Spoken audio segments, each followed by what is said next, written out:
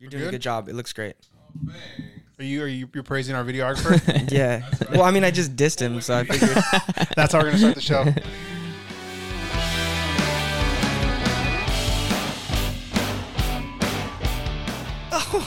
Oh yeah, it's going down.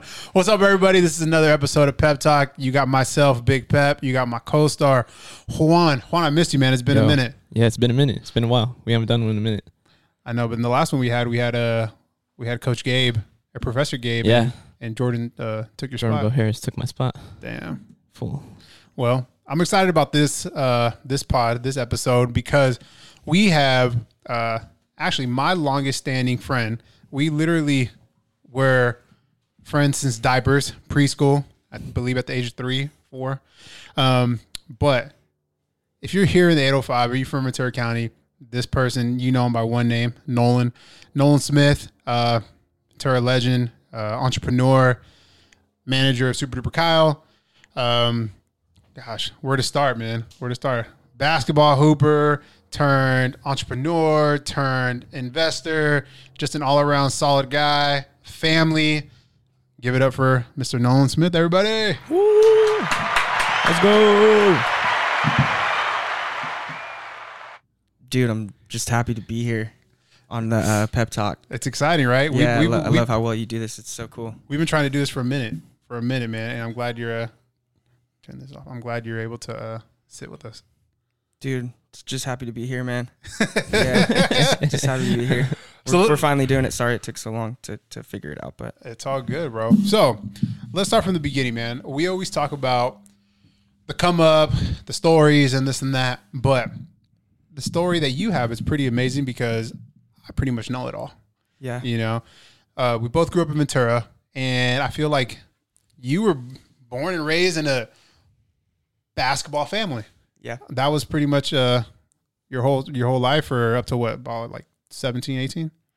Yeah, that was definitely my first love, for sure. I think playing basketball and baseball growing up was really my thing. But yeah, and my dad played basketball. My older brother played basketball. And yeah, that was my dream. That was my first thing that my first passion that I just like poured everything into. Yeah. And I feel like I just kind of transitioned some of that energy to music business and creative industries and stuff like that pretty much directly after. It was like a direct transition, I remember. But before we get into that, yeah, because I have so many questions before we get into that point. Okay, cool. And a big thing is, when you were playing ball in Ventura, and mind you, you were another person who, if you guys have heard our prior podcast, you were on the planes with me when we were taking private planes at 15, going to Vegas and doing all that with the traveling basketball teams. How was that experience like for you? Oh, that's dope. That's really dope. People tell us all the time, like, no way, you guys weren't on private planes. Like, we were. Yeah. No, I actually have some cool like pictures and stuff of us on the PJs when we were younger, and it's kind of funny because I think that like parts of that like swaggy, like lavish lifestyle I obviously liked a lot, for sure. And so I think there was part of me that always was like, how the fuck do we get back to that shit? You know what I mean? Yeah. Like, and so I guess it just always kind of reminded me to dream big and stuff. But I remember coming back like home from stuff like that, and my parents were like, you realize that's not like your life, you know? And I'm like, well, why not? It kind of, yeah, exactly. Yeah. Exactly. And that's where, like you were saying, like you were dreaming big. I know your parents, and obviously they're the shit, but when did you start dreaming of something bigger, extravagant, but why? When did that become like a why not me? Man, or who instilled that in you? Yeah, I feel like I've always been pretty dreamy in general. Like, I've always been pretty dreamy. I've always like been just so curious, and like my parents would tell you that like I was 5 years old, like asking people like, how much money does this person make, or like, what does he do for a living, or whatever. Like, I always got super deep at the beginning. Like, I think this is relevant because of like my sports background, but I was always like really interested in like sports business from the time I was tiny. So I was like paying attention to like how much money the players were making and like just paying attention to sports business from a pretty young age. I've actually not like gotten out of that and not as interested in that anymore. So there's people, I'm sure, as it's become more like publicized in the media, sports business, I've kind of like tuned out. But yeah, I've always just been dreamy, and I always just kind of thought I could do it too. Yeah. You know what I mean? I think part of me was always just like, somebody, you know, these guys are doing it. Why not me? You know, I remember like when I was 18, 19 and I fell in love with just like underground music and like rap music especially. And then quickly the music business, I started realizing like, oh, I think I can do this. And basically I just started paying attention super closely and watching the players and then kind of figuring out where I could fit into it.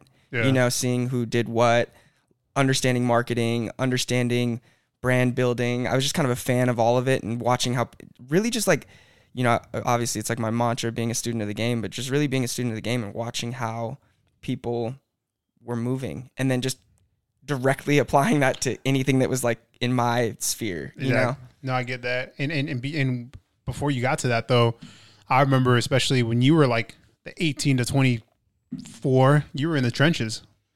You know what I'm saying? I remember you obviously we all grew up loving hip hop, loving rap, but when you decided to get into it, into like the workspace of it, it wasn't manager Nolan. It was assistant. It was go grab my coffee. It was intern, interning, you know? Yeah, roadie. I was like a roadie. Started out kind of as a roadie. How'd you get your first placement as a roadie? Oh man. So how I kind of, I got, as you know, Pep, it's funny because it's like some of this conversation is interesting because I'm realizing like, you know my story like so intimately, and I do. And some of this stuff is like boring, whatever. But we'll entertain the folks a little bit by telling the kind of the origin story. Hopefully they care. But basically, I just got super into music blogs, like most freshmen in college. I got super into music blogs because I was discovering music that was like not mainstream, but was really fucking cool, really good, and I felt like I kind of identified with it more than like other mainstream shit that was out there. This was in 2008, 2009, so it was also a really interesting time in the music business as a whole. There was this like movement happening that was like all these like really talented artists were putting out free music via download, via music blogs. There was no streaming. There was barely even an iTunes store. I think the iTunes store was new. People weren't like, it was like this transition from CD to digital MP3. And a lot of the young cool people making music were just like putting it out via these blogs, and I was discovering a lot of stuff and sharing it with my friends and like sharing it with you guys, and then it kind of created a bond around us, and we started getting into music together and sharing stuff. And so, but like through that, I just discovered a couple groups that I like really liked, and I was a big fan of Asher Roth, and that's how I found out about Scooter Braun. And I just kind of saw how Scooter was like moving then. And I was like, I could kind of be like this guy. You know what I mean? Passionate about it, but also interested in the business, know how to build a brand and help an artist. And it just like seemed kind of cool, pretty sexy. Like, this is badass, you know? And so, but it really just was the passion for the music itself. And like this group called Pac Div, I was just such a fan of them. I thought they were so dope. They were kind of like a West Coast Tribe Called Quest, like modern day group. And like I just related to the music. They were always like referencing like 90s like sports icons and stuff like that. And just like they were super cool. And this was also at the beginning of Twitter. So I started following them on Twitter, and then I just would like kind of respond to their stuff. And there was a couple times where I just was like, built up the nerve to like slide in the DMs and be like, yo, like, I'm just such a fan of you guys. I think I could help you. Like, I care about you guys. I want to see you guys win. And I don't know what I can do to help, but I'm like willing to show up. You know what I mean? Yeah. And at that time, did you know, like, I want to be a manager? Or were you just like, I just want to get in the scene and just see what I can do with it? I think I wanted to be a manager because I think that what I did was I identified kind of like all the different roles in the industry. It was like, I was 18 or 19. I hadn't been like I never really produced or wrote music at the time. I was always a fan of rap music, but I never was like making beats. We were focused on like working out, playing basketball, you know what I mean? Really in the trenches with that. So I wasn't like 13 in my bedroom, like making beats. In fact, I got my first laptop when I was 18. So I didn't like have a computer that I had super close access to. Wasn't producing music.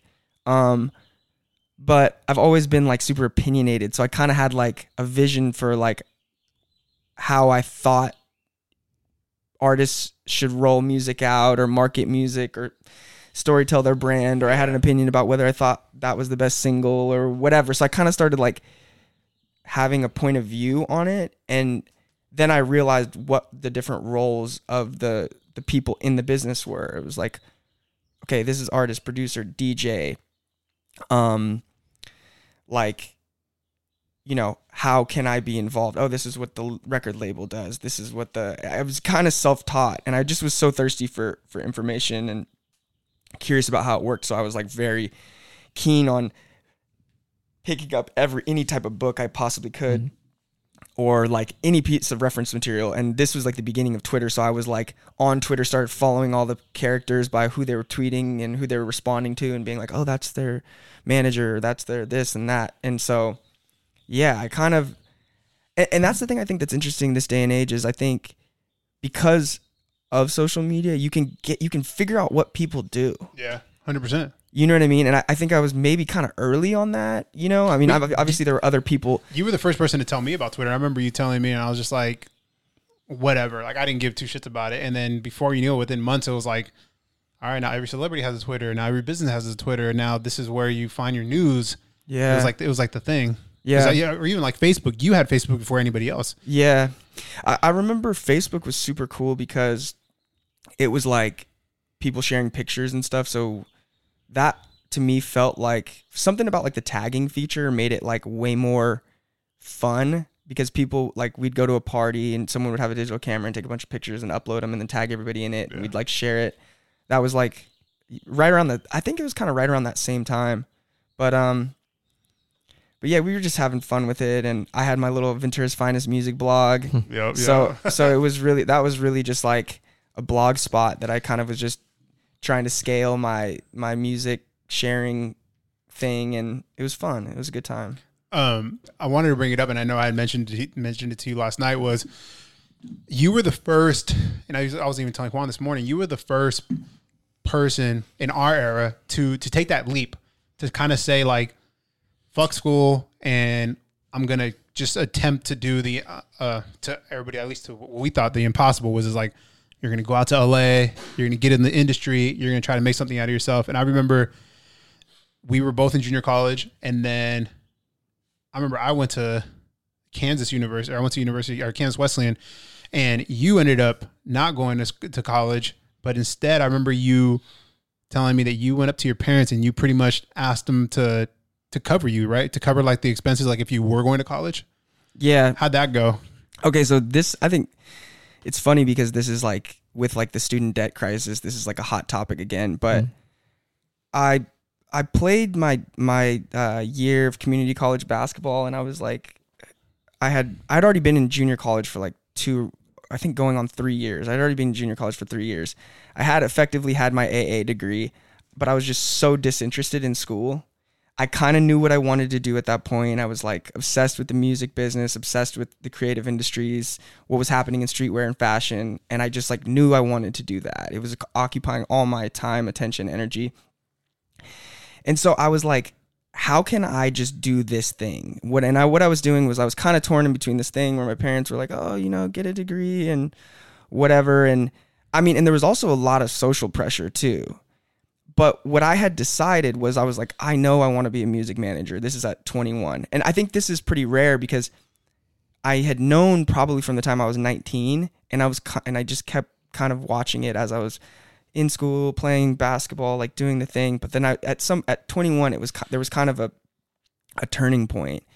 And the turning point really was when I was transferring to Cal State Channel Islands, and I was trying to take a course load that like was relevant to what I wanted to do.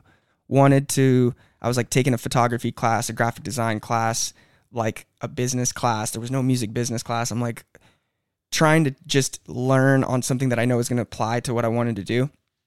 And then pretty quickly, I actually, it's funny because I started going to Cal State Channel Islands, and right when the fees were due, I got an opportunity to go on tour with Pac Div. And basically what I did was I was just like, it was such a instinctive, I knew exactly what I was going to do. I was just like, this is the opportunity for me to start moving in the direction of like what I want to do. And school is not it. Yeah. You know, this is like me learning the business firsthand.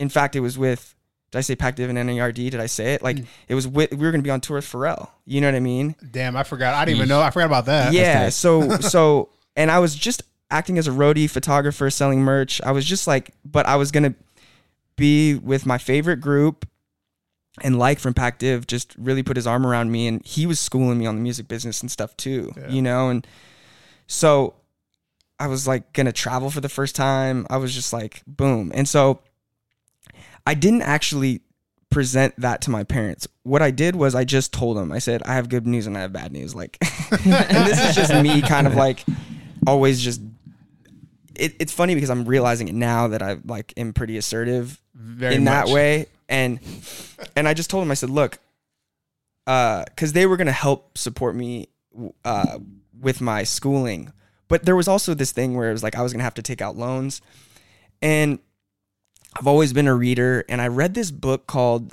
The Education of Millionaires or something like that. And this guy was making this claim about how, school is a waste of money, and just that it's not a waste of money, but it's just more about what you want to do. You know what I mean?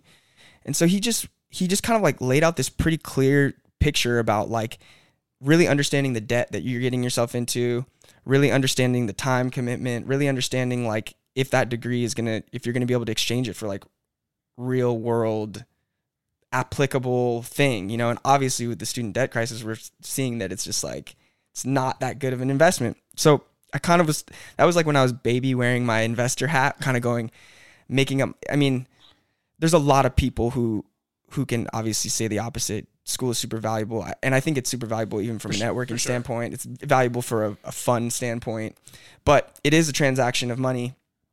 And I have a lot of friends who are my exact same age who are in a pile of debt still, and still have to figure out where they want to fit into the world when it comes to their career, right? So I just told my parents, I was like, I have good news and I have bad news. Like, I'm dropping out of school, but you guys don't have to like contribute to my schooling, and I'm going on tour, which is good news for me because this is what I want to be doing. Yeah. Dropping out of school. No. Yeah. There you have it, kids. Drop out of school. Tune in and drop out. Tune in and drop out. But I remember at the time, and even you were like a critic of it. Huge critic. You were a critic of it. You had some shit to say about it. And listen, I think that that's fine. But you're wrong. No. But also too, and this, I mean, this is where, trust me, Nolan and me have been friends long enough to where we'll probably agree to disagree, dispute, you know, get loud. But it's one of those things where at that time, 18, 19-year-old Pep was also was influenced by, no, you got to play sports, go to school, get a degree, find a job, get a 401k. Like, this is what this is the circle of life. This is the way of life. Formula. Yeah. And this is before I opened my eyes to like what the world really is, you know, which is like, what's more important? I mean, the degree or hands-on experience, you know? Yeah. And like the thing is at the time, from a popular standpoint, like, you weren't wrong. I remember I put this Facebook, what is it called again? It's like a Facebook update. Like, just, I put this thing on Facebook, and I said something like, it's interesting to me because going to college is actually kind of a way of avoiding what you want to do in the real world. And me being 19 in college, all my peers are 19 in college. This is all decisions that they're making. It got so many comments and so much hate. And people, I had like friends of my older brother and family friends, and everyone was just like, you're tripping, blah, blah, blah, blah, blah. And I just was like, at that point, I just saw it differently. I was just like, none of my friends know what they want to do. Okay. And I get it. If you don't know what you want to do, but you want to continue to make progress, like go educate yourself. You know what I mean? Get out of your parents' house, go into like a foreign place and learn and be around other like-minded creative individuals. But I was just like one of the rare ones where I just like knew what I wanted to do. Now, that didn't make it any easier. I like figuring out how to be a manager and like turn that into a business is like hard. You know what I mean? So it's like funny because it was like I kind of had this like this confidence that I knew what I wanted to do and I was going to go forge this path. But like in retrospect, it's not like I had like a clear path to success. Yeah. And that's where on the other side of it, because I did get a degree, it's like I take that where it's kind of like, hey, there is a path, there is a path with like whether it's in the medical field or whatever. It's like, hey, you go this path, and then there should be a job there, like when you're done. And that's where Nolan, all kudos to him at 19, saying, hey, I want to be a music manager, but it's like, what's the path? There's nobody that like has a book that says, hey, this is how you do it. This is the proper steps. It was like, and you had the confidence in the world, but it was a hard fucking task. I love this conversation though, because I think it's so valuable because anybody who's like young thinking about it is like that. It's a transaction you're making. If you're borrowing hundreds of thousands of dollars, like that's a real transaction that you're making. Right. It was really interesting to see both of your sides about it, because I know, Pep, you went to school and then you stopped going to school, or right before college, university, right? Yep. And like you said, there's no real path to do it, because I guess from my perspective, I went to school, but I stopped right before I got my degree. Yeah. So I saw a little bit of both sides of it.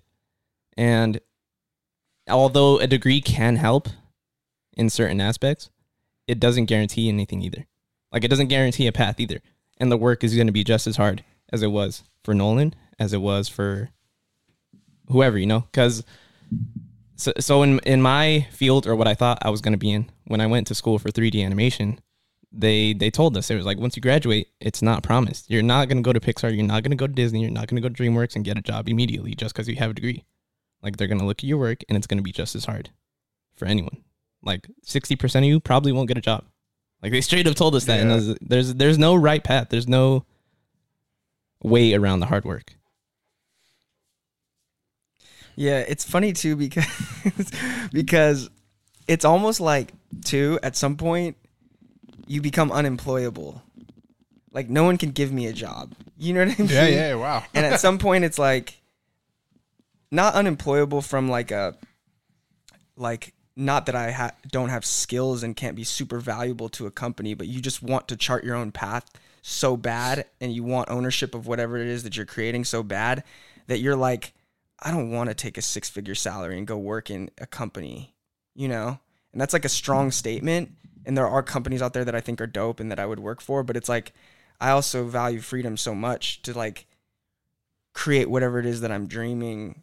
And obviously I love working with others too. I think that's a lot of what drove me to like work in the music business, is because I just being around creativity just is so inspiring. Yeah. It makes me more creative. It makes me happy. You know what I mean? And during that time when you first decided to forego your college education and take my talents to South Beach, take your talents to South Beach, straight up. But to take it, to get into the music world, was it right away? You became a manager? Dude, no, not at all. And I knew I wanted to be a manager, but I also just knew I needed to like kind of cut my teeth. There was a point in time where it's like I had been studying the game closely and I kind of thought I knew what I was doing and thought I knew I could do it, but I was so green. I was 21 years old, 22 years old, and fortunately Pactiv took me out on the road, took me under their wing. I learned so much from them. And I got to be out there and meet a bunch of people and, help them in different ways. But what happened with me going and doing that tour with Pharrell and traveling around the country and like being in these big clubs in Atlanta and New York and stuff, and it kind of validated, this path that I was on. And what I knew was I need to have my own client. Like if I'm going to be a manager, I need to manage. I need to manage something. So if it's not going to be Pac Div because they're like older and even more experienced than me, and it's kind of funny because I never really was like put the hard press on them to be their manager. For whatever reason, I just kind of was like, it's weird because in retrospect, I was like, I probably wanted to do that. Oh yeah. But I didn't speak up on that, and I don't even know why, to be honest, in retrospect. But I just was like, I need my own client, you know? And when coming back from that tour was crazy because it was like such a high. It's like hanging out with. So how old were you? I think I'm 21 or 22. And you guys just traveled all the United States? Yeah, so we did.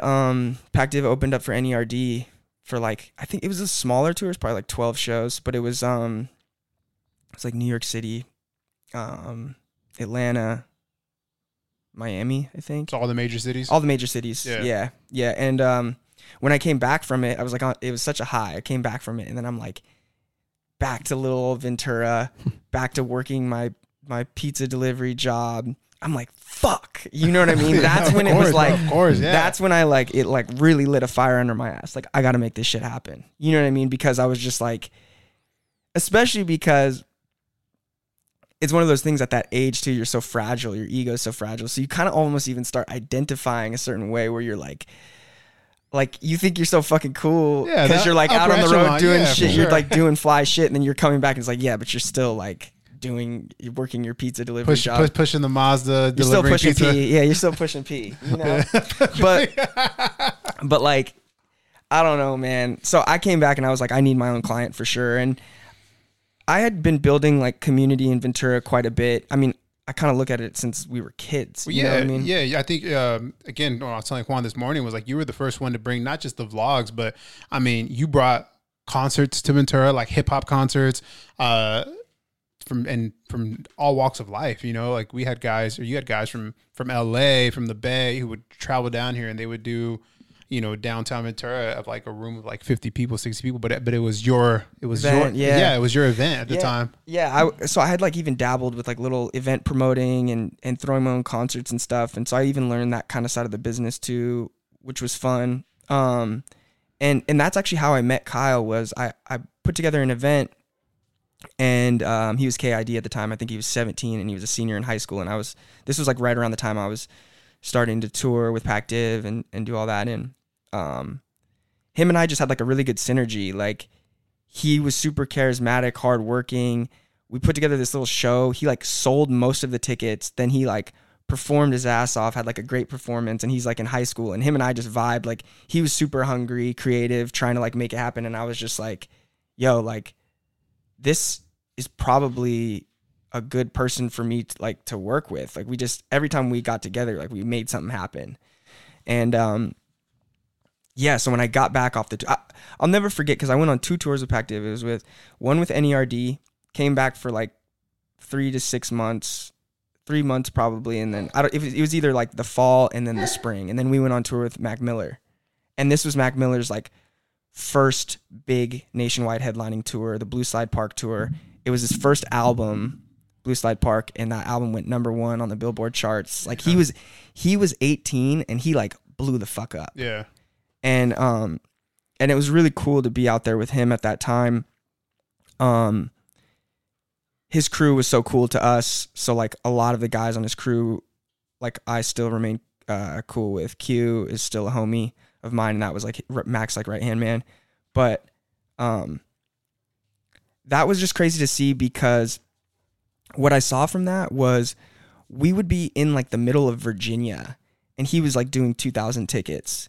And it kind of like, it started making me think, oh, hip hop isn't just like a major market thing. Like, you can go to the middle of nowhere. Like, if the artist is big enough, people are watching on YouTube, like downloading the mixtapes and falling in love with the music. And if you can go to the middle of nowhere and sell tickets and like have a real business.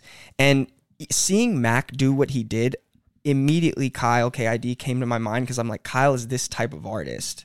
You know what I mean? It just like made sense. I was like, Kyle could be big like Mac. You know what I mean? Like, that's what I thought. I was like, he could be big like Mac. Like, Kyle is like, you know, he's not the inner city, like, streetwear cool guy. He's like the suburbs, like hero, you know, kid that like is relatable, kid next door kind of. Yeah. Very similar to how Mac was, in my opinion, you know? And also the way Mac was like doing his videos, we kind of had that blueprint already. Like he was doing these like Rex Arrow films, videos. I don't know if you guys remember them. Yeah. Like the one shots. Yeah, they would do like one shot, like him rapping, but then they were like just really consistent on YouTube, and they were making fun videos, and it was like kind of showing that like you can shoot. This was like the beginning of Canon 5D music videos, handheld, like, but they're like really beautiful quality, 1080p, and then just going directly to YouTube with them and kind of finding their fans. And so when I got off that, I'll never forget when I was in Atlanta on that Mac Miller tour, I just like wrote Kyle this long ass, like, I think it was like a Facebook message at the time, and it basically was kind of a blueprint of like what we should do and like how to approach it. And I just was like, I'm out here with Mac, and like I 100% think you can do this. You know what I mean? Like at this level, you know. And what was Kyle super like, all right, let's do it, or did he hesitate to like have you as manager?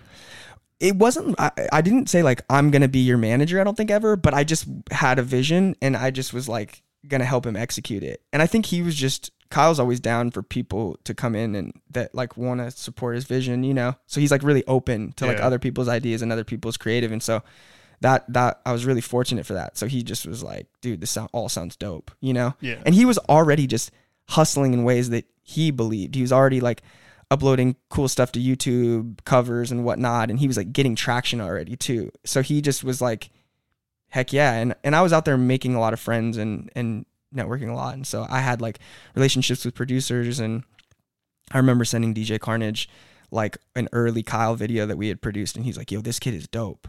Like, I want to get in the studio with him. And Carnage at the time, he wasn't big yet, but he had produced some records for Theophilus London that I really liked. And it was this one called Big Spender that he did with Theophilus and A$AP Rocky. And that was like both when they were like blowing up. And I was like, oh, this is going to be like the biggest record ever. But he like really liked Kyle, and he got it. And then he showed us, it's funny because when we went to that studio for the first time, and this actually comes full circle because this is relevant to you guys, but he actually, when we got down there, he showed us Logic and G-Eazy. He was like, yo, you're kind of like these guys. And when he says that, I think it's like, to me at the time, there was, and I don't even want to call it like college frat rap, but there was this like more kind of, it was just more tailored to like, I don't even know how to like differentiate the two, but there's like this kind of like swaggy streetwear shit that was happening that kind of met Pac Div and Casey Veggies and Dom Kennedy and Nipsey Hussle fit into. And then there was like this kind of other brand of music that like a lot of kids in college, Good Music All Day, Logic, G-Eazy, Kyle. Like, almost like a backpack rap, right? That's what they call it? Well, backpackers, I would say, backpackers are like pre-Drake blog era rappers, like Talib Kweli, kind of that thing. No, even really? Kanye considers himself a backpack rapper, right. but it's more like streetwear driven versus like college kind of driven. Yeah. And when Carnage showed us Logic and G-Eazy, we were like, oh, boom. Like this is, and it's only relevant because it's when you're marketing the music. You just want to find the fans, you know, wherever they are. Yeah. It's not really like, I hate pigeonholing it because obviously G-Eazy and Logic and Kyle are all such brilliant artists and occupy such different spaces. You know what I mean? So it's not like about that, but it is when you're starting out about finding fans. Right. And that I was so into the blogs that I wasn't paying attention. There's like to Good Music All Day. There was like college music blogs and Mike Stud. And there's just a handful of other ones, all of them super talented. And we were like, yeah, Kyle. And then so on some of his first releases, I was like really keen on getting him on Good Music All Day, and it responded really well. Yeah. Like Tim over there was really supportive, but then I think it was also just because the audience loved it, you know? So yeah. What was your guys' cause you've been with him now since for how long? 10 years? Yeah. 10 years as of like last month. Yeah. So this was all right around end of 2011, 2012 when I kind of was like leaned into it. But I had like done a couple cool little plays for him. Like I got him to open up for A$AP Rocky at Ventura Theater. I got him an opening slot for Big Sean in Santa Barbara. And that was kind of even just me kind of going, not only were those guys the hottest at the or like up and coming hottest at the time, but it just to me was like more relevant to like the brand he was trying to do. Like before he would just do whatever shows at the theater, Snoop Dogg or whatever, and I'm like, you want to get in front of the kids that are actually gonna maybe be fans. You know what I mean? Rather than just putting yourself out there for just anybody. Yeah. But Carnage believing in Kyle was a really key kind of turning point, because not only was he just an extremely talented producer, so he all of a sudden the 2 records that Kyle made with Carnage were like fucking really good. Yeah. And they like, and this was before Carnage was like Chipotle Gang. Like this was like, what year was it? Because you did it at one point. You guys were all living together. Yep. So we all lived together in downtown LA. And that's when we started working with a independent label called Indie Pop that Carnage was also working with at the time. And they moved us all into this like fucking shitty downtown LA apartment. And it was like, I don't, it's like I call it downtown LA, but it was like literally on Skid Row. So like it wasn't like sexy. Nah. But it was fun, and in retrospect it was like such a cool time. In these 10 years that you've been with him, a couple questions that I wanted to ask was, what has been the lowest of lows and the highest of highs?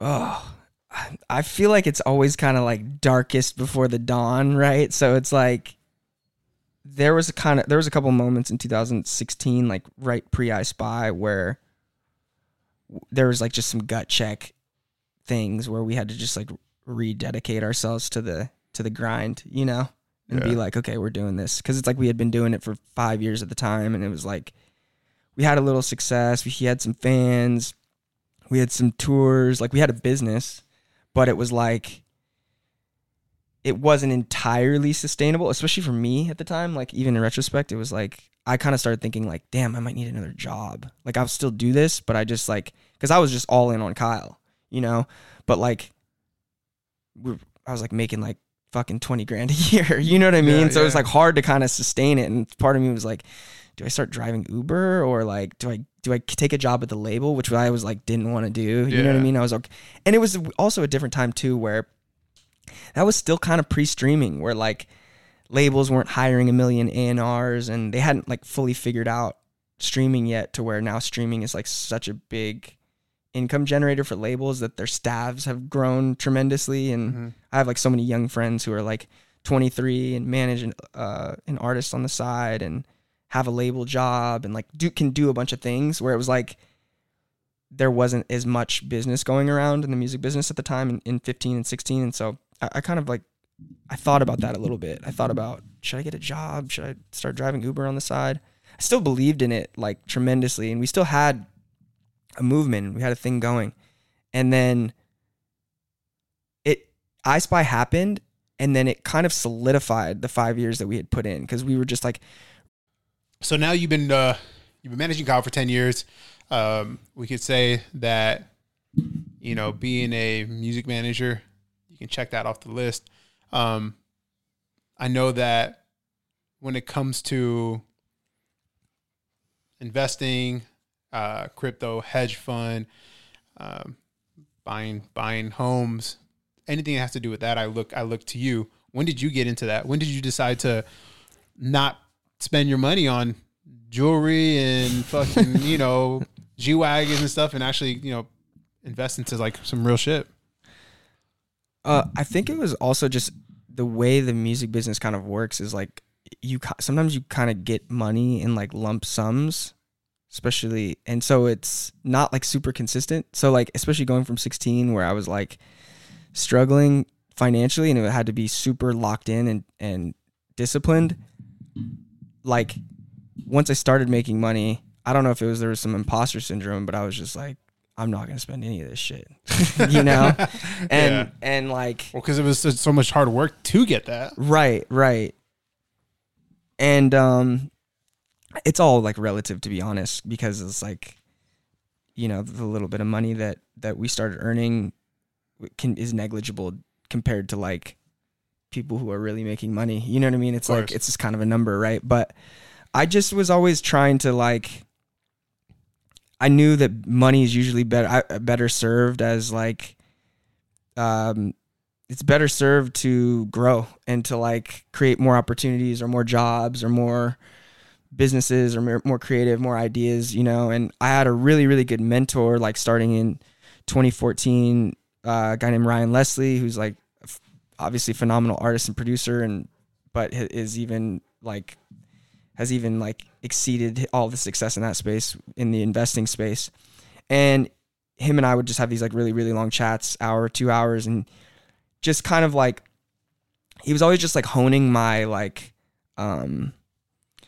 just my perspective on the utility of money. And I'm into like psychology too. So there's like this kind of interesting, there's so much psychology when it comes to finance, you know, why we do what we do, why we think we need to buy nice things or for ourselves or whatever. There's just like so much that goes into it. And he's just such a disciplined investor and thinks about it so critically, and was able to impart a lot of that knowledge on to me. And I was always just like kind of coming back to the well for more. So yeah, it's a constantly evolving thing. But I also look at, you know, so it's like very similar to like me being 19 going, okay, I want to work in the music business, and where do I fit in and how can I succeed at this?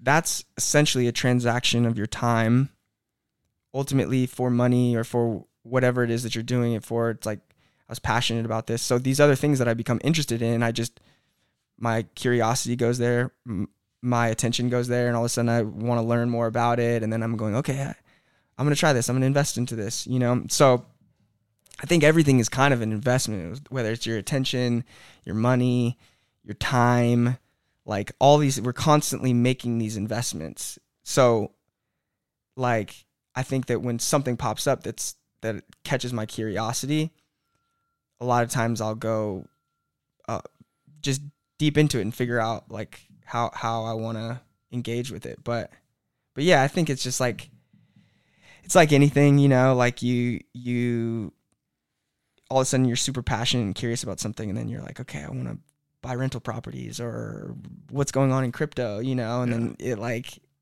you know, it just captivates you, grabs your attention, and all of a sudden you're like, you're all in, you know? Do you think that, and I'm going to, you know, try to find a correlation, but growing up as an athlete, do you think that like mentality, are you able to like put that into the investment world, the manager world? Like, I feel like as an athlete, you have this mindset of like win. Yeah. I try not to be, it's funny because I think about it more now as like, there's enough for everybody. I really try to not have like that scarcity competitive mindset where it's like a zero sum game. There's got to be a winner and a loser. Cause I truly believe that everybody can win, especially in things when it comes to like money and things like that. You know, it's not zero sum. There's so much out there for everybody. Right. But where I think that sport thing comes in to me is, team is just everything. Nobody can accomplish anything alone. So me sitting here is the result of like all of the people that have supported me, and, you know, like even in the Kyle business, there's like 10 or 15 people who were like miracles to the project. You know what I mean? It's like absolutely not just a me thing. So I think knowing how to work with others, understanding team is something that's powerful, and it's just fun, dude. Like doing shit with your friends. The early days of Kyle, and even today, but it's like Kyle's, like our team around Kyle, like to me, when we first started touring in like a minivan, it reminded me of like AAU basketball. Yeah.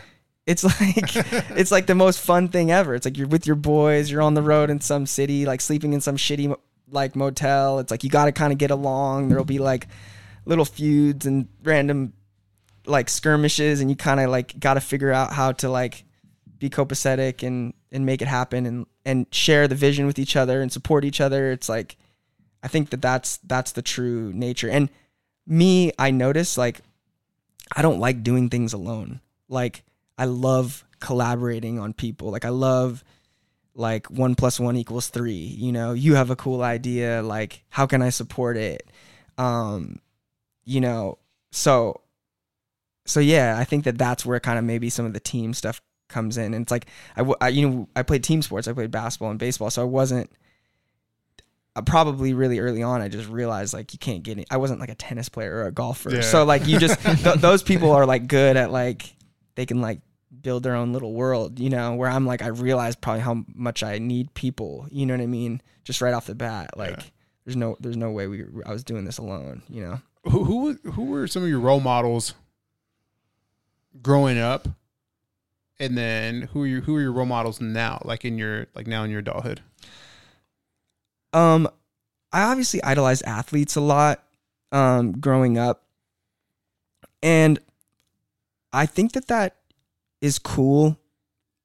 But now the people that I'm interested in are not people that just do one thing really well. It's people who have like the whole life thing kind of figured out. It's like they have fruitful relationships. They're successful in business. They are healthy. They live a balanced life. You know what I mean? Like the people that can like do, and they're really happy. You know what I mean? The people that I kind of look to now the most are like people who are happy. So I guess it was like when I was real young, it was like athletes, Michael Jordan, Kobe, and some of these guys are obviously great people too. And then I think in high school and college, it was like artists and stuff like that. But now I think as I get older, it's more about people who have like solved challenging problems in business and stuff like that, but also have maintained like healthy lifestyles, relationships, and stuff like that. And I think that's obviously, I'm 33. It's like that's like just maturity. But who's somebody though? Like a good example of somebody. Yeah. It's tough because I don't want to like name somebody because I'm not like modeling my life after anybody in particuar. Sure, you know what I mean? Sure. Like my dad, my parents. I was literally going to say your dad. Yeah. My parents probably more than anything. Like, but I admire people for the thing that they're good at. When you're a kid, I think you have this weird thing where like, you love Michael Jordan so much that you're like, anything he does is like okay, and like you kind of what's the right way to like explain it? Like everyone knows Michael Jordan's like a gambler, right? Yeah. And so like you kind of normalize that and make sure that's okay. Or like when you're a fan of an artist, there'll be like a drug addict and you'll be like, but it's okay because he's like, and at some point you realize like that shit isn't okay. You know what I mean? Yeah, 100%. Like that's not okay. Yeah. You know what I mean? And like the more you normalize that shit, the more like that type of energy can creep into your own life. So my parents have been wonderful role models, I think, in like very just in such a real way, you know. But and they've been, I remember again, I've known them just as 3 years less than, or since I was 3, but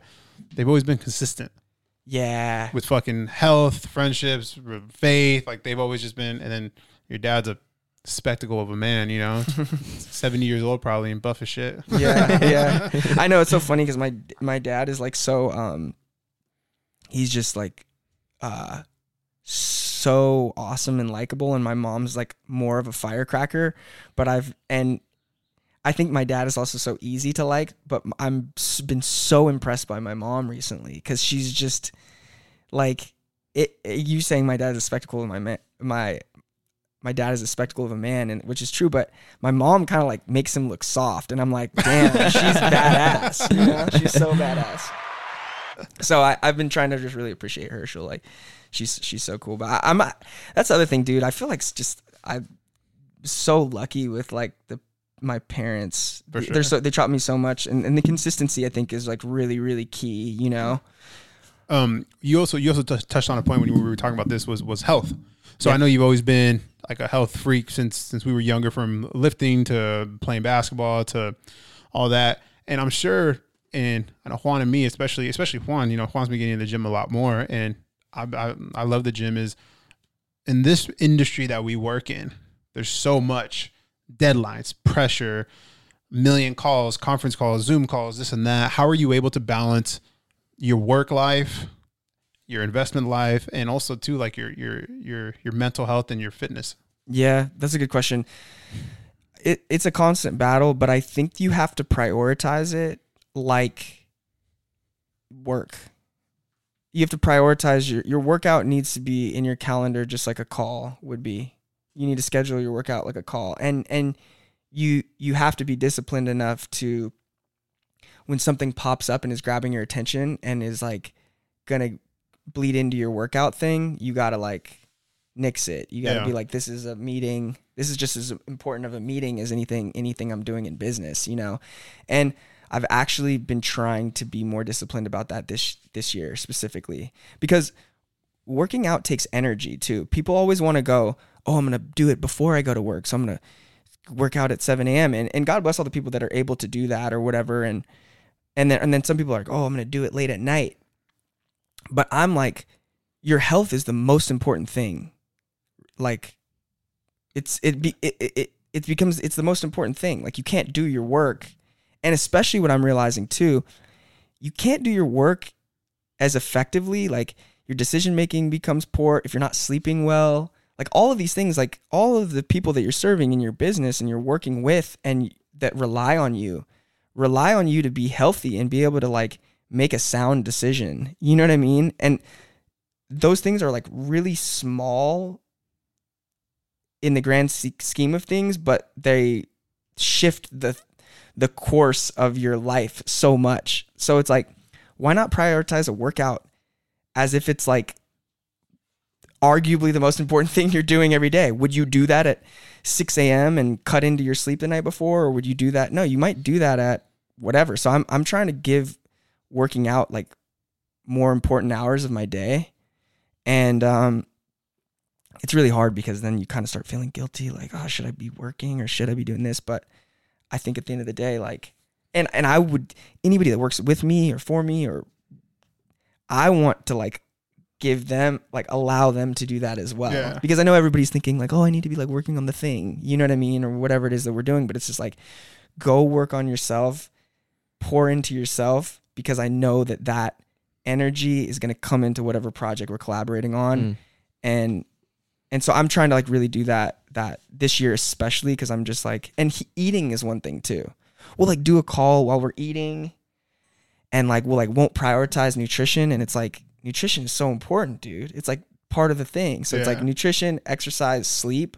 I'm like, those are non-negotiables. Those are just as important as anything else. And it needs to be prioritized as such, you know? I love it. Yeah. I love it. You do such a good job of it, dude. Like your grind and how consistent you are inspires me. Like, and you like are constantly evolving, jiu-jitsu, running. Like you always have a new mountain that you're climbing, and it's like super inspiring. So I appreciate that. Yeah. Dude, imagine living here. I've been the best version of myself since I moved in. Dude, I love that. Bro, that is the type of people you want to fucking be around. Yeah, dude. Of course. Iron sharpens iron, and like literally, like there's nothing better than being around someone who's like, you're like seeing them eat healthy every single day, and you're just like, you know, I want to be that type of person to my friends as well. And the thing about it that's hard is like, there's a little bit of tough love in that. 100%. You know what I mean? Sure. like you're walking past Juan, like eating a plate of bullshit, and you're like, well, you know, and it's like, not everybody, like, you know, so it's kind of a hard person to be, you know? Oh, yeah. No, exactly, man. And that's the thing where it's like, I guess that role, I play it well to where it's like, you know, I'm the guy who works out and tries to eat clean and this and that. And then it's funny because all of a sudden, like, there's one night, usually if I'm intoxicated and I'm making this like concoction of a sandwich with sausage and eggs and hot Cheetos, everyone's like, what the fuck? Like, you're doing that to yourself? But it's like, yeah, it's not the best, but you know, it is what it is, you know? And so like, it's like a big black cloud on top of me, you know, like, oh, the guy who works out a lot eats like shit. Right. Yeah. Once you set the tone for like how you're doing it, and maybe you get a little judgy, like of your friends of like, for like not playing at a high level, like you're definitely putting yourself on the chopping block for any time they see you do something freaky, they're like calling you out. But what I love now is, I guess you could call it like the bar that I try to set, like for my life, like my wife is at the same bar, if not higher. Yeah. Juan, who's living in here now, fucking, he's getting buff and fucking working out and eating clean. And then you know, the people around me, like yourself and everybody, everyone's just like, now it's like, all right, now I got to step it up even that much higher. So it's like, so what's the next challenge and what's this and that? Because I think the best part about it is like, just like in work, you know, you had a great, let's just say a great 2021 year. What are we going to do? Just like soak in the 2021 year forever? It's like, no, okay, level up. Right. Yeah. Level up. What's going to happen, you know? Yeah. No, for sure. For People sure. around you keep you in check. Like, shout out Kristen this morning, waking up at 6 a.m. I hear her working out. I'm like, God damn it. Now I have to. No, that's real, man. That's so real. That you're completely the average of the 5 people you spend the most time around. I couldn't agree with that more. Yeah. Like I literally couldn't agree with that more. So You said that my name is just, I just go by Nolan. It's kind of like in the Kanye documentary where he was like, it's not even Kanye West, it's just Kanye. You might as well just call me Ye. that's what it is, you know? There's a lot of Nolans now, dude. There is. It's funny because and there's a few actually Nolan Smiths. Yeah. There's a football player that obviously There's the basketball player basketball player, there's yourself. who I met. Did you? Yeah, not in person yet, but we were in the same clubhouse room, and I just was basically like, yo, I'm Nolan Smith. I'm also Nolan Smith, and we're from the same graduating class, and you went to Duke. Yeah. Legendary. Yeah, he's a badass. Before we get in, I was going to ask some fire rapid questions, but before we get into that, I just thought about something. I want to hear that story about when you got into Drake's party and you met Drake. Ooh, the Drake story. Have you ever told that story? Mm-mm. I got to hear that. Okay. Or I mean, I've told it. Yeah, fucking A, over and over and over again. But, yeah, I'm trying to think. Okay, so the Drake story. So we were in Miami, for Art Basel. Kyle was playing a show. Diddy throws these legendary South Beach, Miami, Star Island at Diddy's crib, like fucking extravaganza festivals at his house. And they don't start until like really late at night, like maybe 2 a.m. Jeez. So that's the one thing I think about the story that's like actually kind of funny is the night didn't even start until 2 a.m. Kyle had played a show. We got in Ubers, went to Diddy's party. We probably didn't get there until like 2. Party was starting. And I think that there's like me, the characters of the story are like me, Kyle, and Drake, right? But then the other character is Tequila, okay? De Leon Tequila is the other like character. So I just want to make sure we like outline that. But basically, when we get in the party, we're walking in. It's kind of the beginning of the party. It has this big, beautiful backyard. This like kind of pool in the middle, and there was this like foyer area that's like right outside his house. Inside his house, all the lights were on. You could see that like Diddy was in there, and I think like Drake, Khaled, and I want to say that there was like someone else in there, like another like massive king of hip hop. Yeah. And when Kyle and I walked up, we were like, oh shit, Drake's in there. That's cool. And we had never met him before. Kyle had never met him before. And this is like post I Spy. This is end of 2017. And Kyle had been like crushing it all year. You know what I mean? We're like, he probably knows who Kyle is. And Kyle is a big fan of Drake, as I am, as everyone is. Drake is the fucking GOAT. And so, like, I was kind of like, yo, Kyle, just go in the house and like say what's up to Drake. They want to meet you. Like I sold him on that. I'm like, dude, those guys. And you guys were already on your tequila. Yeah, we had already been off the tequila. We had already been drinking the tequila. The De Leon started at that point, but we had already been like having some drinks. We were out and about, kind of like bouncing around. Get to the party, whatever.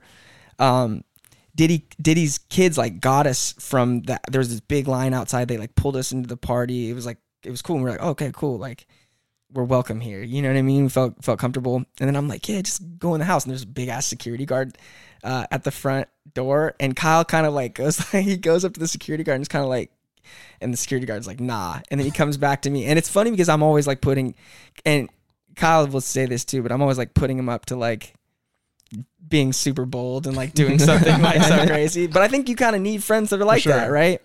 So anyways, he kind of came back and he's like, bro, what are you thinking? Like, they're not going to let me in fucking Diddy's house. And there's like literally a whole party going on out there and there's 3 people inside. It's like, obviously they're not letting me in there. So anyways, we keep drinking. We're like, fuck it. We're going to meet Drake tonight. That's what I was kind of like, we got to meet Drake tonight, bro. Tonight's the night, you know? And then we're drinking some more. The party keeps growing. We see like Lil Wayne walk in. There's just like all the cool, like who's who in like the hip hop world and stuff. All at Diddy's house. It's just like a legendary like Art Basel Diddy all night extravaganza. And so we keep drinking, and at one point we're like drunk and we're like, let's go home. The sun is starting to come up, and I'm like, no, we gotta meet Drake. We gotta meet Drake. We can't go home. So like it was 2 decisions. It was like fucking Drake was like on the other side of the pool in this like little kind of like there was this overhang, kind of, it was like maybe some barbecues or something over there, but I don't know. And then there was like the front entrance where we were gonna walk out and leave and get in an Uber. And literally I was like, no, we gotta meet Drake, because we were about to go get an Uber. And we started walking towards the back, and I made a turn and beeline directly towards Drake. And Kyle was like, kind of like saw me go, and I think he like followed me. And so then so Drake's like legendary security guard Chubbs is with him. I go up to Chubbs. I just kind of like, I say what's up. I like go to Chubbs. I like dap him up. I say something in his ear. He starts like busting up laughing, from what I was told. He started busting up laughing. And then he like kind of opens up and like he doesn't know me, but he semi like kind of introduces me to Drake.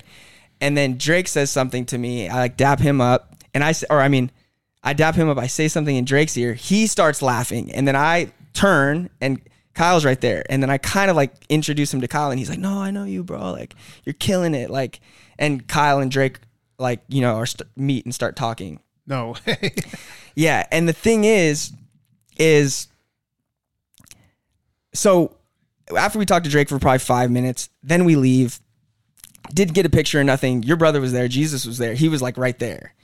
And so I wake up with all my clothes on the next day, and I'm like, what happened? And I call Kyle. I'm like, what happened? Did we meet Drake? And he's like, bro, you don't remember? No. And I'm like, so I'm kind of telling the story like in a weird, awkward thing, but there was this like moment in time where like I woke up the next day, and it was fucking also 4 p.m. because we probably didn't leave Diddy's house. Immediately after meeting Drake, we went and got in the Uber and went. But we probably didn't leave until 5:30 in the morning, or it could have even been later. I don't know. But I wake up at 3:30 p.m. with all my clothes on. I'm like, what happened? I call Kyle. He's like, bro, you don't remember? And I'm like, no. And he's like, dude, you said something to Chubbs. Then he started laughing. Then you said something to Drake. He started laughing. And then I met Drake, and Drake was acting like he was our fucking best friend from back in the day. And I'm like, what did I say? And he's like, I don't know. What did you say? And I'm like, I don't know. Oh no. So still to this day, Ooh, they met Drake. Drake, I don't know what I said to you, but it worked. That is a legendary story. The secret, forbidden knowledge. Yeah. Forbidden knowledge. What do you think you said? Dude, I couldn't even tell you. Dang. I couldn't tell you. But it's funny because I think it's like, you know, obviously this is just a big advertisement for De Leon tequila and just getting a little liquid courage. Yeah, you know what I mean? exactly. And I think Yeah, this meet just Drake. you got to go do it. You got to go say what's up to people. You got to go, like, I think there's this like weird thing kind of in Hollywood where you don't want to, you don't want to like fan out over people. For sure. But there's so much that happens when it comes to networking, and everyone knows like the utility of meeting new people and like becoming familiar and networking in general, that you got to go say what's up to people. Bro, I mean, what's your opinion on when people say your net worth is your net worth? Yeah. I mean, dude, I think there's a lot to that. You know, obviously one is like people, and one is like talking about finance. So I think that that's kind of like a weird correlation, but who can you get on the phone? Who knows you? Who will pick up when you call? Who believes in you in enough to support your ideas, who can you get access to, because it's all about like when you do have the right opportunity for someone, because you always got to be thinking about the other person's thing too. Yeah, of course. It wasn't like we didn't even exchange numbers with Drake, and it wasn't like we were like, we're going to collab with him right after that, because we're just more realistic than that maybe. And obviously that's still the dream, that's still the goal, but it wasn't like we were like, yeah, like we saw you and we hung out for 5 minutes and you were cool to us, and so now let's make the record happen. It's like, that's not thinking about him. You know what I mean? That's like just thinking about us and our needs. And I think that's the one thing is like, when you're networking with people, try to put yourself in their shoes based on like what they have going on in their life, and stop being so transactional about what the fuck is best for you. You know what I mean? Yeah. Like, I get it all the time because I'll meet young aspiring artists and stuff, and they'll be like, I'm releasing my first song. And then they're like wanting to talk to me about like working with them. And I'm like, what? Like, God bless you. Like, but create some fucking momentum. Well, your first song, and now I'm going to manage you, and you haven't put out one song? You know what I mean? Like, you're not thinking about me. Like, it's not that easy. It's not that easy. Yeah. You know what I mean? It's just like, so I think that's one thing. It's like, and I get it though, because it's just, it's excitement and it's energy, and it's like, you know, what else do they want to say to me? They're fans of like what we've built and what we're doing. So I get it, but I think that's like something that's pretty important, because when you're like super transactional to people, I guess that's a hidden law of kind of networking, is like when you're super like ask to every single person that you're meeting in your network, it's like, that's how you like don't get your calls picked up, and how people go, because at some point it's just like, dude, they're living their lives and stuff. It's like, what, you know? Yeah, it's almost like you don't want to be that guy who just like always asks for favors. Yeah, Kyle and I have actually kind of learned something too, as well. Too, when you are networking with people, it's like a lot of these people are really dope artists and like successful at what they do. Like, you can either be a fan of someone, or you can be potentially be friends with them. So like, if you come on super strong and fan out super like crazy, it kind of can kill the momentum of like the conversation of them like being cool. Of course. Because then they just immediately kind of categorize you in this like fan category, and it's like hard to kind of build from fan back up to like respectful, equal collaborator kind of energy. So I think that should be something.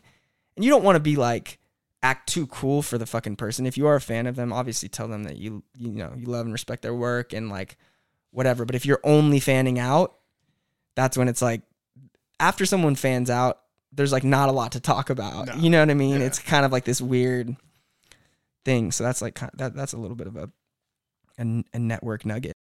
All right. So now moving on to some rapid fire questions.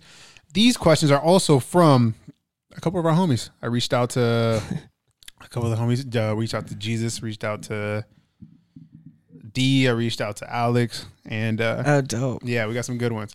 So wait, really quick. Yeah, let's do it. Can we talk about the first time that you and I met? And how at least the way I kind of remember it, or at least even our early interactions, and kind of how it plays into like what you do now for a living. For sure, let's do it. This will be perfect, because so Pep and I actually met in preschool. Yep. And there was always just this kindred spirit. Pep like has this way of just like, he's just so like warm, and he just like makes you feel safe, and he's just like so pleasant to be around and just awesome. And like thinking back about preschool, it's like, because it's like you're barely thinking, you know what I mean? But I remember being always feeling so safe around Pep, that I remember when I was in preschool, I was like, yeah, you're kind of like my bodyguard, you know? And Pep was just this big, fucking sturdy, amazing presence then. And for whatever it's worth, now you're a fucking bodyguard. True. Yeah, I remember, not saying I've called it, but hey. I remember hearing that story, and I was like, no way. Then your mom was like, Nolan used to call you his bodyguard. And I was like, yeah, I was protecting him in the sandboxes. You know? No, it's true. And it sounds fucking crazy, but like, I just remember that, like, that presence that you had is just like, I remember I could even kind of reference it, go back to that moment. I think you had like, it's amazing. So it's cool that you're like operating in that space, because obviously like that's so close to like, you make people feel safe, you know what I mean? And it's just try like, to. yeah. And it's like such a cool like natural gift that you have, and you're like doing it for a living. I think it's like, it's really, really cool, man. And then then there was this like dark period that like once we went off to like public elementary schools, you went to like, did you go to Holy Cross? Yeah, I went to Catholic school. Yeah, and then we linked back up in 5th grade on the basketball court, and Pep was like fucking Shaq Diesel. It was years. I haven't seen him in years. I was like, I know this guy, I recognize him, but I haven't seen him since preschool. Yeah. And Pep talks about me having one name, but Pepe is like, he has such one name that if they were gonna put one name on the back of the jersey, it would just say Pepe. There you go. You know, so just like a soccer player. Yeah, exactly. Like a Neymar. No, but when we linked back up, it was all like, that's when we really like got it back in motion, and it was we were just like from basically 5th or 6th grade, just all the way forever. Yeah, it was nonstop. Yeah. Sorry, that was a little detour. No, you good. Here we go. Rapid. Okay. Who would you get rid of if you had to get rid of one? DMX or Jay-Z? Well, I don't even have to make that decision. Oh, damn. No, I'm just kidding. I'm kidding. So I got to choose. I don't want to get rid of either of them. That's terrible. I love DMX so much. He was like probably my first favorite rapper. I was in like 3rd grade. That was my guy. But then Jay-Z, obviously, like in high school, that's like when I really fell in love with like Jay-Z's music. So no. Nothing. No. Plead the fifth. All right. Pistol Pete or Jason Williams? Jason Williams. White chocolate. Eminem or Tupac? Tupac. Ooh. Making It America, the TV show, or Entourage, the TV show? Entourage, the TV show, just because. But Ian Edelman's like my guy, and that's a full other story that we should talk about too. But the guy who created How to Make It has actually become a friend of mine, and he's the one who directed Kyle's the After Party movie on Netflix. No way. Yeah, so I've got to like jam with him about How to Make It in America, because those were really both like two kind of inspiring. It's funny, like. Did you ever tell them were they ever going to bring it back? Yeah, you know what's funny about How to Make It in America is like that show, I think, was just like, it was app-based TV, pre-streaming TV, because that show would have gotten so popular if there was just like, you had to like it was so hard to watch. Yeah. You had to like subscribe to HBO, and it was just a weird time. But I loved that show, and it was really, really inspiring. And even for like just the grind, the young hustler, young entrepreneur. What are you watching right now? Dude, Winning Time. The HBO special. Yeah. What do you love about it? Honestly, I love like vintage, like Los Angeles, like period pieces. So anything that's like based on like old Hollywood or like 70s and 80s in Los Angeles is like super nostalgic, and I just love it. So, and obviously I love the Lakers, and I know the story pretty well. I see you have the Showtime book that the series is based on. Yeah. What do you think about it? Are you liking it? I love it. I think it's so, I love how some of the events are true, and some of them are like completely not, but it's amazing because it's entertaining. Yeah. I think that's most important, because it's like everybody wants it to be like, or at least people will. I don't like how they're doing my boy Jerry West. Oh, they did him dirty. They did him so dirty. Yeah, but I just love that it's not so much a documentary. It's just like, like Dr. Jerry Buss, the way that they're portraying him is just like, he's a savage, but like a lover, but like a winner. And was he like that in real life? Maybe some, maybe not, but it's sick. Yeah, no, I love it. I love how I actually met Jerry Buss before. What? Yeah, I met Jerry Buss before. Jeez, so many stories. And he was that dude all the way up until he passed. Damn. So we have a few more minutes. So we got to ask our final 3 questions before we let you go. Juan, you got the first question. Yeah, the final 3 that I always forget. First one. 3 pieces of advice, or just some advice that you would give to someone who wants to be the next Nolan. Oof. Well, you definitely don't want to be the next Nolan. You just want to be the first you. Respect, yeah. That's one.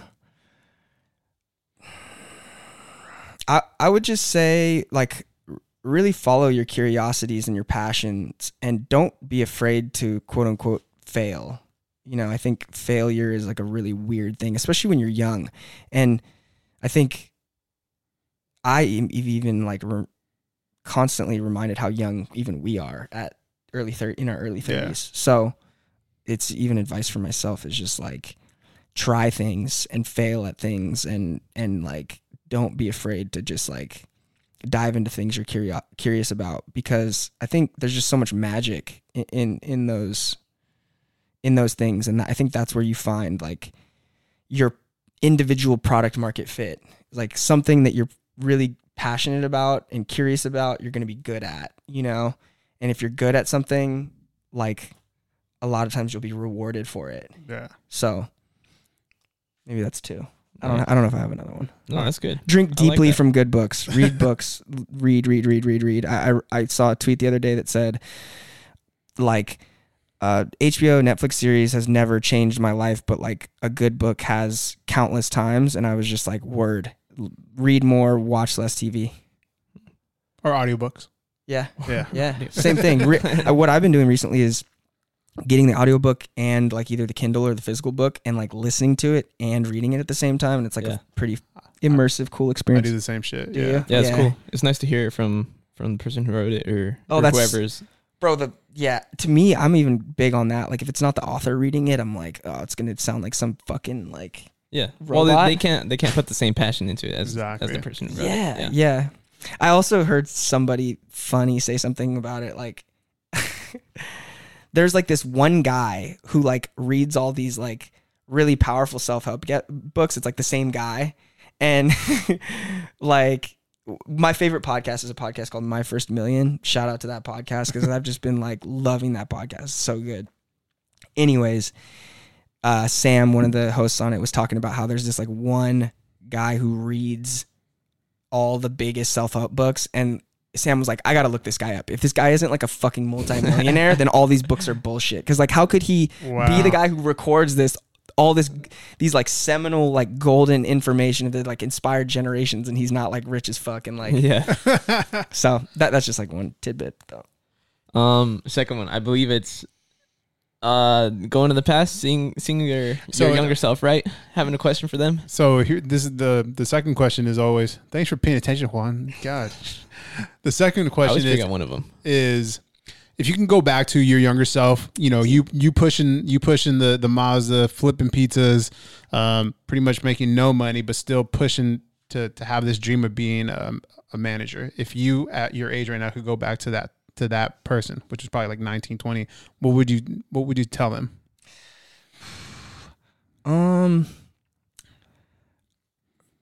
I would just like continue to kind of like encourage myself, I guess. I would encourage them that he's on the right path ultimately, you know, that it's all part of the process. I think it's really important, I think, for young people to like zoom out a little bit sometimes. I realize that I have like a better ability to do that in my 30s. Like not every fucking situation is life or death. Like you don't have to be like constantly in this fight or flight mode. Like every little thing I do fucking matters so much. Cause it's just like at some point you'll realize you're like, as long as you're like kind of moving in the right direction,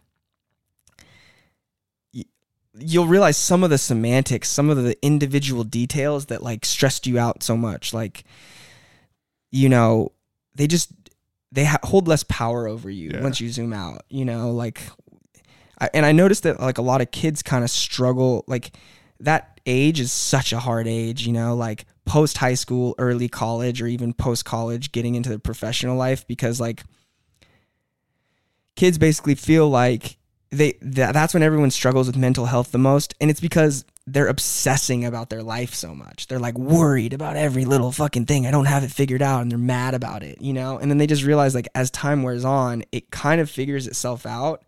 And if you're pursuing the thing and moving in the direction of the thing, like you don't have to be so hard on yourself. It's just like, you know, I think that some people's like, I think when you obsess about your like problems or whatever challenges you're facing in your life, that is where that conflict happens that causes you to be like depressed. Yeah. or anxious, you know? But it's like when you just kind of like zoom out, and I'm not saying don't care, because you really have to care. You really need to go after the thing that matters.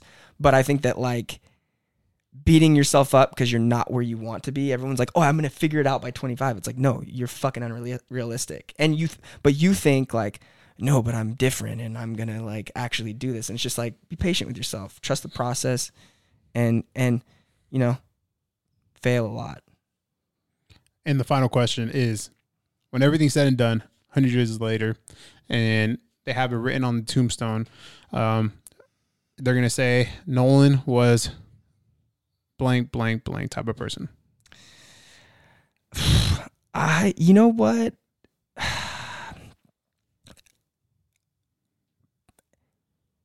They're just going to say that I was really curious.